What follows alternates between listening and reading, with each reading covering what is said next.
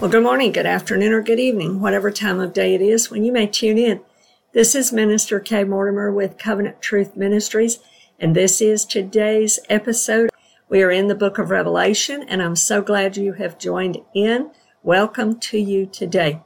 We want to begin today by reading Revelation chapter 12, and we're going to begin the reading in verse 7. Revelation chapter 12, beginning with verse 7, says this, "And war broke out in heaven.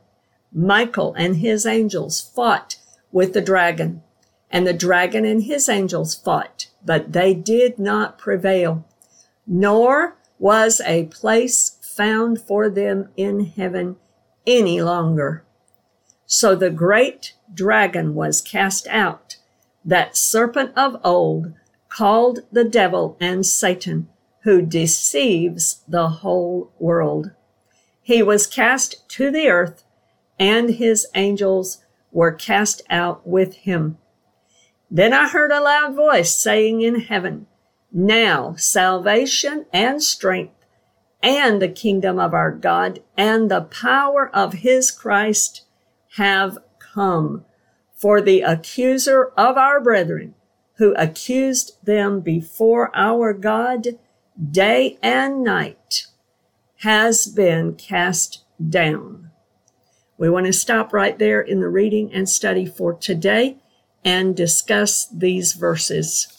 In this passage, we find war in heaven. Now, that's a strange philosophy, a strange thing to think about, but the Bible does record war in heaven here.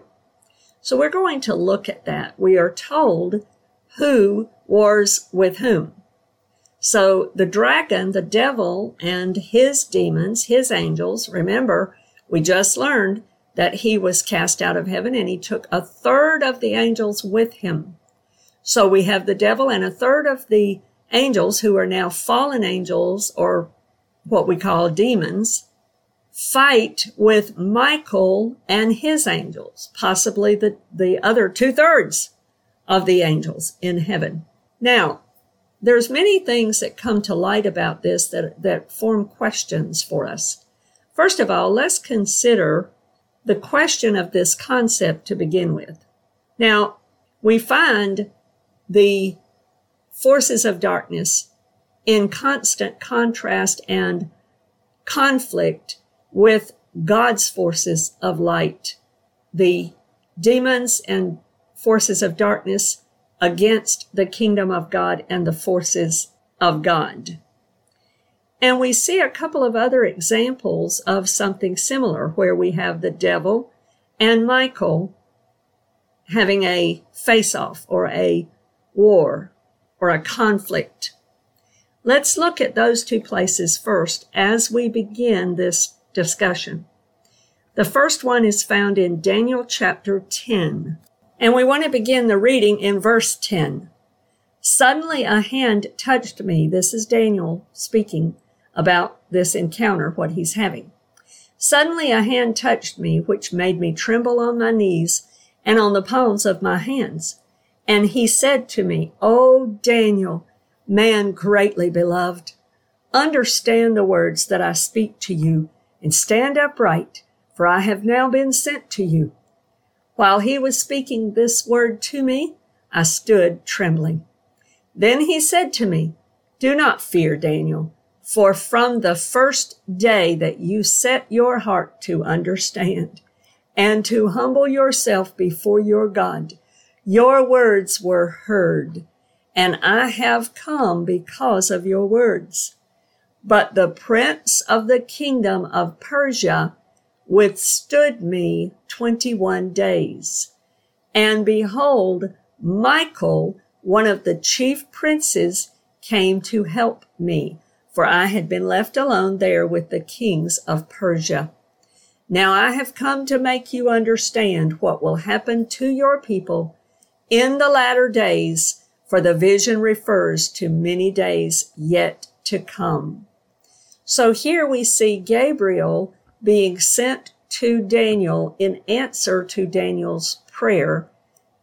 God desired to send this angel to him, Gabriel, this messenger angel, to announce to him the interpretation and the understanding of what Daniel had seen. Now, this is not the first time we see Gabriel and Daniel speaking and so forth. We've seen it in other passages in the book of Daniel, if you've read the book of Daniel. But notice this, there is an encounter of a conflict that delays Gabriel coming to him. Now, the Bible, this is one of those places where it speaks about things we can't always understand all the intricacies of. But we notice here that this delay is caused by the one who's called the Prince of the Kingdom of Persia. Now, this is speaking of the demonic realm. It's talking about this demonic prince. This is not talking about a human person. This is talking about Satan himself, the devil himself, and his demonic forces that were withstanding Gabriel, and Michael was sent to ward them off and to defeat them and to allow Gabriel to continue on. Now, there was that 21-day delay. We do not know the intricacies of why this whole thing happened, but we do know this: God is sovereign. And we do know this, that God is always on time. So, because of that, there was a lesson that came to be understood and to be learned. And this is one of the places that speak to us about the demonic forces and the demonic realm. And we're looking at some of that in this episode because that is what Revelation 12 is speaking of here in this passage. I also want to see one other time where there is an encounter between the devil and an angel of God. And that is also found in Jude chapter 1. In Jude chapter 1, we see in verse 8, it reads this: "Likewise also these dreamers defile the flesh, reject authority, and speak evil of dignitaries. Yet Michael, the archangel, in contending with the devil, when he disputed about the body of Moses, dared not bring against him a reviling accusation, but said, 'The Lord rebuke you.'" So here we see an encounter where Michael and the devil have a conflict again and a dispute again. And Michael's response was, "The Lord rebuke you." In other words, Satan, God is the one who controls and who is in charge. He is the one who will rebuke you. So we see this encounter between Michael and the devil in these two places at another time. Now, yet there is this war in heaven. These encounters were on earth or somewhere in the atmosphere, and yet Revelation 12 is speaking of a war in heaven between the dragon, who we know to be the devil, and his demonic forces, and Michael and the heavenly angels. When might this be speaking of? Well, there are two possibilities.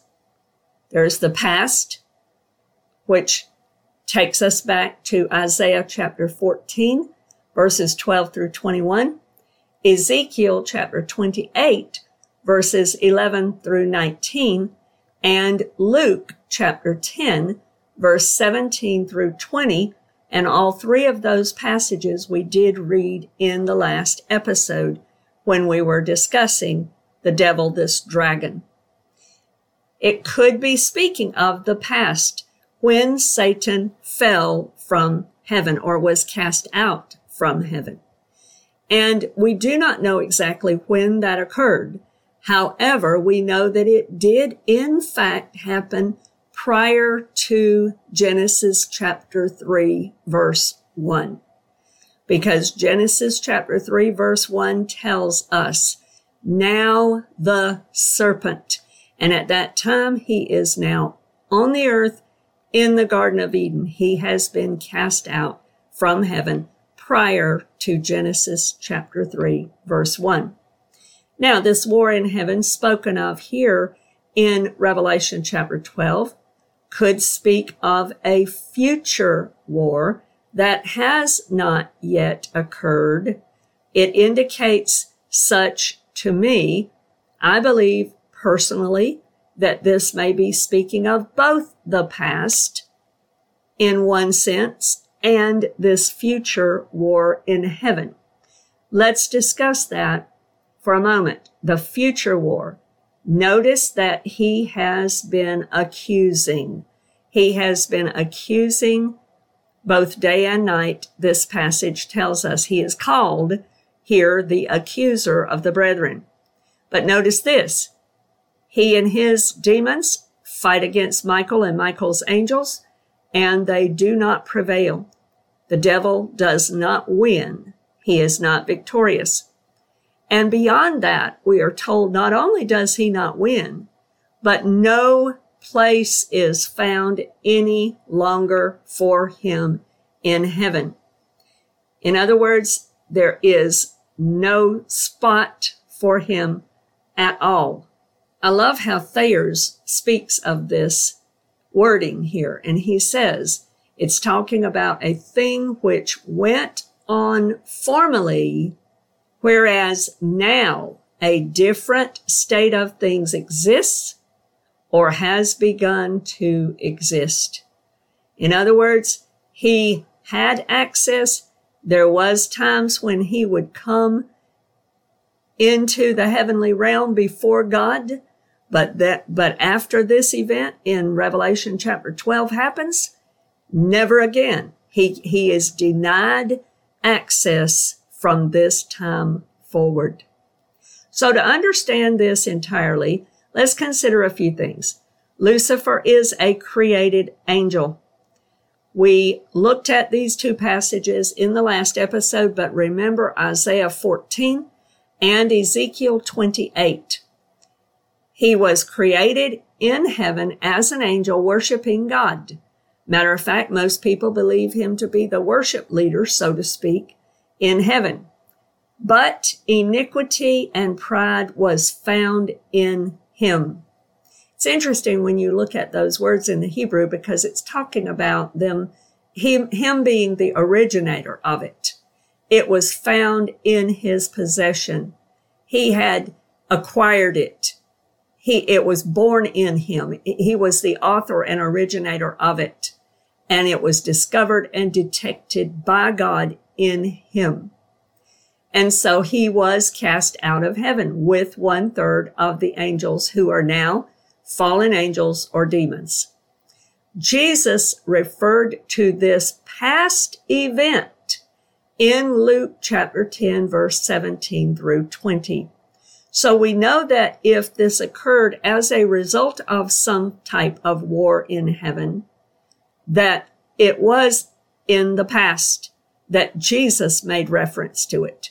Because in the time of Jesus, he said these words, I saw Satan fall like lightning from heaven.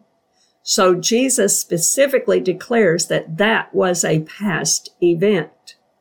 However, after Satan fell, which we know happened before Genesis chapter 3, verse 1, Satan now operates as the prince of the power of the air over the kingdom of darkness. Let's read that in Ephesians chapter 2. In Ephesians chapter 2, actually, let's just read verse 1, beginning in verse 1. And you he made alive who were dead in trespasses and sins, in which you once walked, according to the course of this world, according to the prince of the power of the air, the spirit who now works in the sons of disobedience. So we're told here that Satan is that prince of the power of the air. He is the spirit that works in the sons of disobedience. He is an angelic spirit being that is working in people who are disobeying the Lord and getting them to disobey and be sinful. He is called the prince of the power of the air here. He has been operating in this realm since Genesis chapter 3, and he will continue until the end of Revelation chapter 20, although during the course of Revelation chapter 20, he will be imprisoned for 1,000 years in that interim. The main weapons that Satan uses today, we want to talk about next. First of all, I want you to recognize that Jesus came and has defeated him. Jesus is the victor. He defeated him at the cross.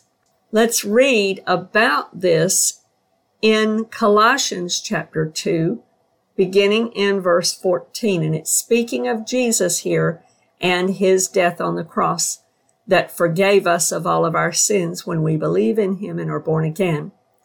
Verse 14, having wiped out the handwriting of requirements that was against us, which was contrary to us, and he has taken it out of the way, having nailed it to the cross, having disarmed principalities and powers. He made a public spectacle of them, triumphing over them in it.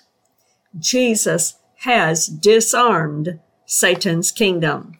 He is the victor. He did it at the cross, and at the cross he delivered all who will believe in him and broke off from them the power of sin and the penalty of sin, according to Romans 6, verse 23.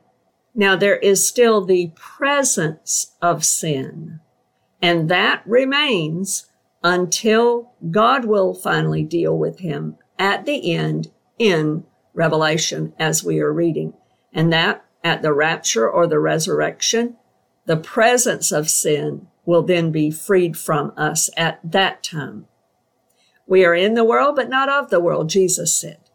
The presence of sin is still here, but we are no longer under his power, nor under the penalty of sin when we have made Jesus Christ our Lord and Savior, when we have confessed him, believed on him, and been justified by faith alone. Satan's main weapon, however, remains lies and deceit. Notice even here, it speaks of how he has deceived the whole world. We find that also spoken about in Isaiah chapter 14 and Ezekiel chapter 28 as well. He leads people and tempts them with a lie. Then he traps and ensnares them. Think about it. It doesn't matter what sin you have committed, what sin comes to mind even now as I'm talking. Whatever it is, if you get down to the very root of it, it will be built upon a lie or a deception in some form or fashion, whether it's lust, pornography, adultery, whether it's alcohol addiction, whether it's drug addiction, whether it's pride, whether it's depression and low self-esteem, whether it's legalism, whatever it is, if you nail it down to its ultimate core, you will find that it is based upon a lie and a deceit. But Satan will do that, and I want you to understand why and how this works. So I want us to look at two places real quick in the scriptures. First of all, I'd like to read James chapter 1, verse 12 through 15. Blessed is the man who endures temptation, for when he has been approved, he will receive the crown of life which the Lord has promised to those who love him. Let no one say when he is tempted, I am tempted by God. For God cannot be tempted by evil, nor does he himself tempt anyone. But each one is tempted when he is drawn away by his own desires and enticed. Then when desire has conceived, it gives birth to sin, and sin, when it is full grown, brings forth death. So James is describing here the process that occurs. Satan is the tempter. God cannot tempt us with any evil, but Satan does. He will come to you with some lie. He will come to you dangling some carrot, dangling some pretty shiny thing that he wants you to bite. He wants you to take the bait, and he wants you to bite. And if you are allowing him to draw you away because you've got that desire toward that to begin with, if you don't resist that temptation, then you're drawn away by your own lust. Then what happens is when you give into that and you take the bait, that desire then is conceived, bringing forth sin into your life. And unless you bring your sin to the altar of Jesus Christ, confess it before him and ask him to forgive you, it will grow and grow and grow. And when it's full grown, it will bring forth the wages of sin, that is death, that Romans 6:23 speaks about. And we're not talking about just physically going into the ground and being buried in a casket. We are talking about spiritual death, the second death, the death that will place you eternally into the lake of fire, and there will be no escape, no parole, no getting out. You will be eternally in torment and separated from God. This is the process that happens with sin. And the devil is of such an evil nature, poneros, that he will want to see you destroyed. Matter of fact, Jesus spoke of that. In John chapter 10, Jesus makes this declaration: the thief does not come except to steal and to kill and to destroy. I have come that they may have life, and that they may have it more abundantly. Jesus is telling us here that Satan's goal with every single person that he entraps, with every single person that he ensnares, with every single person that he brings into bondage, his ultimate goal is complete annihilation, complete destruction, complete ruin. He is seeking to steal, kill, and destroy that person, period. He hates you. He hates that person. He hates me. He hates whoever it is.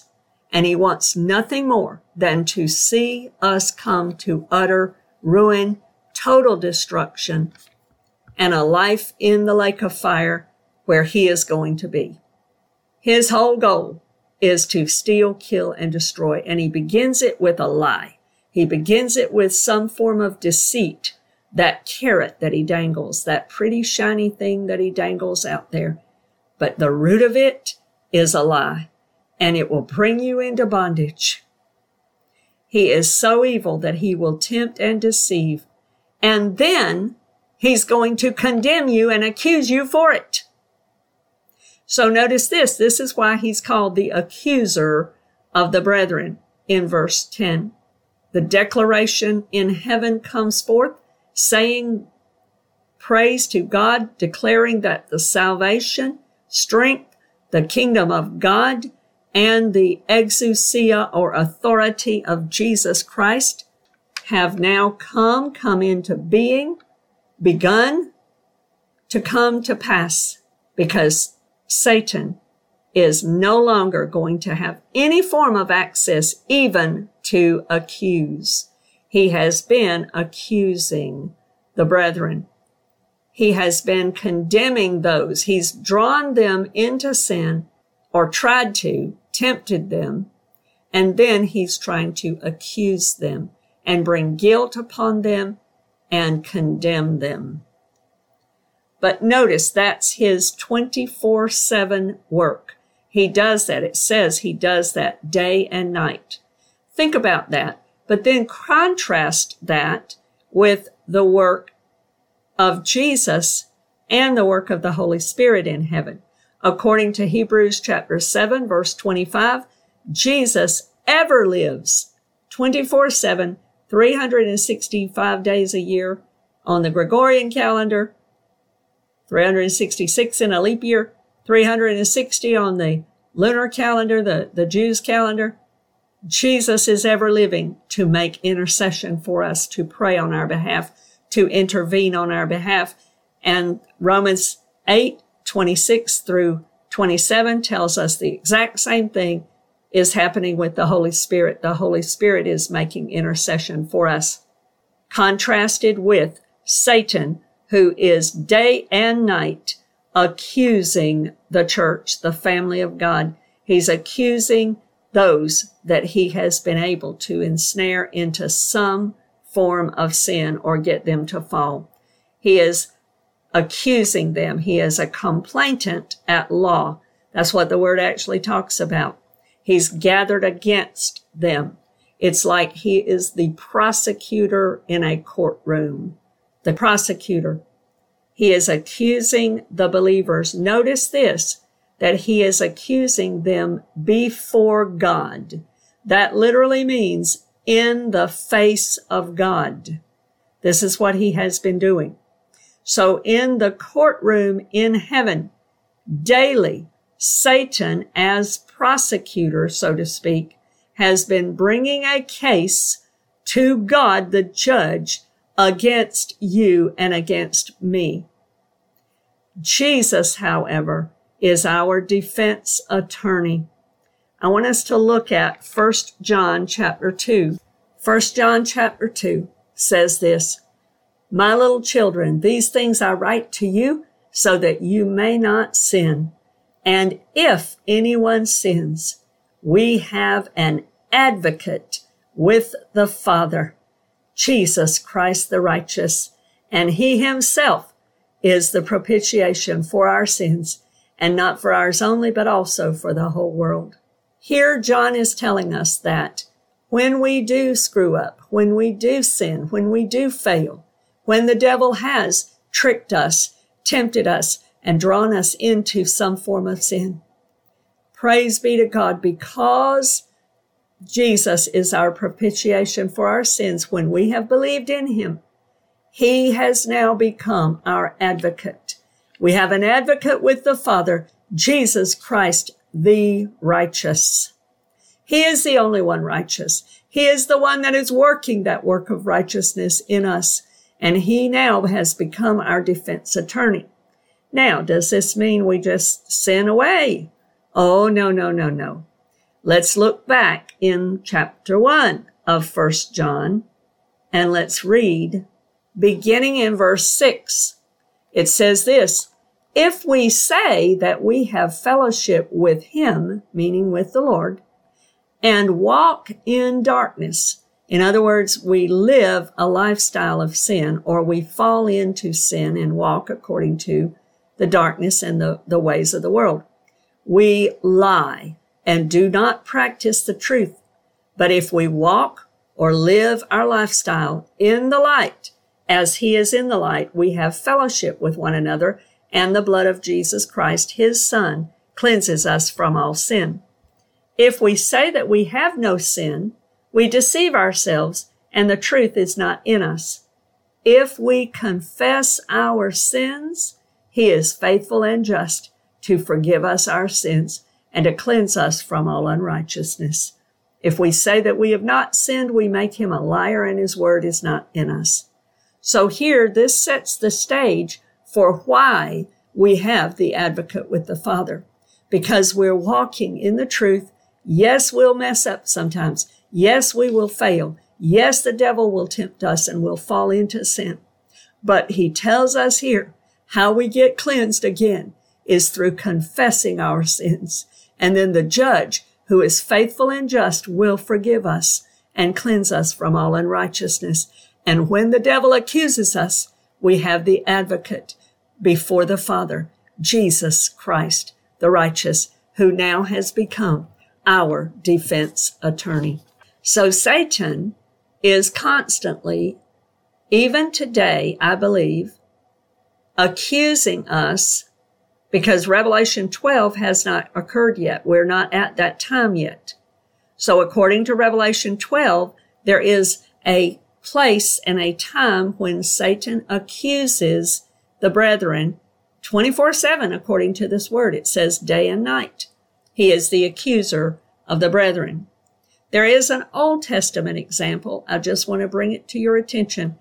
You will find it in Job chapter 1 and in Job chapter 2, where Satan came day by day. Satan would roam around, looking around the earth, trying to accuse, trying to inflict harm and trouble upon people. And he did so in Job chapter 1 and in Job chapter 2. And in those cases, he was accusing God, saying, well, God, of course Job loves you because he's got a perfect life. Take away his perfect life and he's not going to love you anymore. And so God allows Job to be put to this test.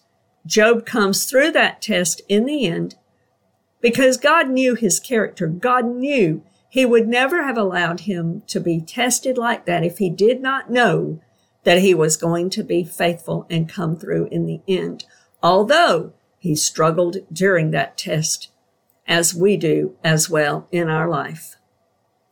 Peter was also put to a major test, and Jesus warned him about it at the Last Supper. He said, Satan has asked to sift you as wheat. Now notice this. Jesus didn't tell him, but I denied him the request. He's not going to be able to do it. No, Jesus said, after you have been tested, after you've come through this test, strengthen the brethren. So Satan is still trying to accuse people even today. And he will until Revelation chapter 12 happens. But at that time, according to this word, no place anymore. He's not going to have any spot. He will not have any more access at all. Access is totally denied at this point, which appears to be in the mid-tribulation because of the verses that came before this and the verses that will come after this. So we know that at this point, in the tribulation period, at this midpoint, the devil will have no more access to heaven whatsoever, even to accuse at that point. And in the next episode, we will see how he responds to his access being denied. I pray that this has been a blessing to you. And Lord willing, you can join us again for future episodes. God bless you in Jesus' name. Amen.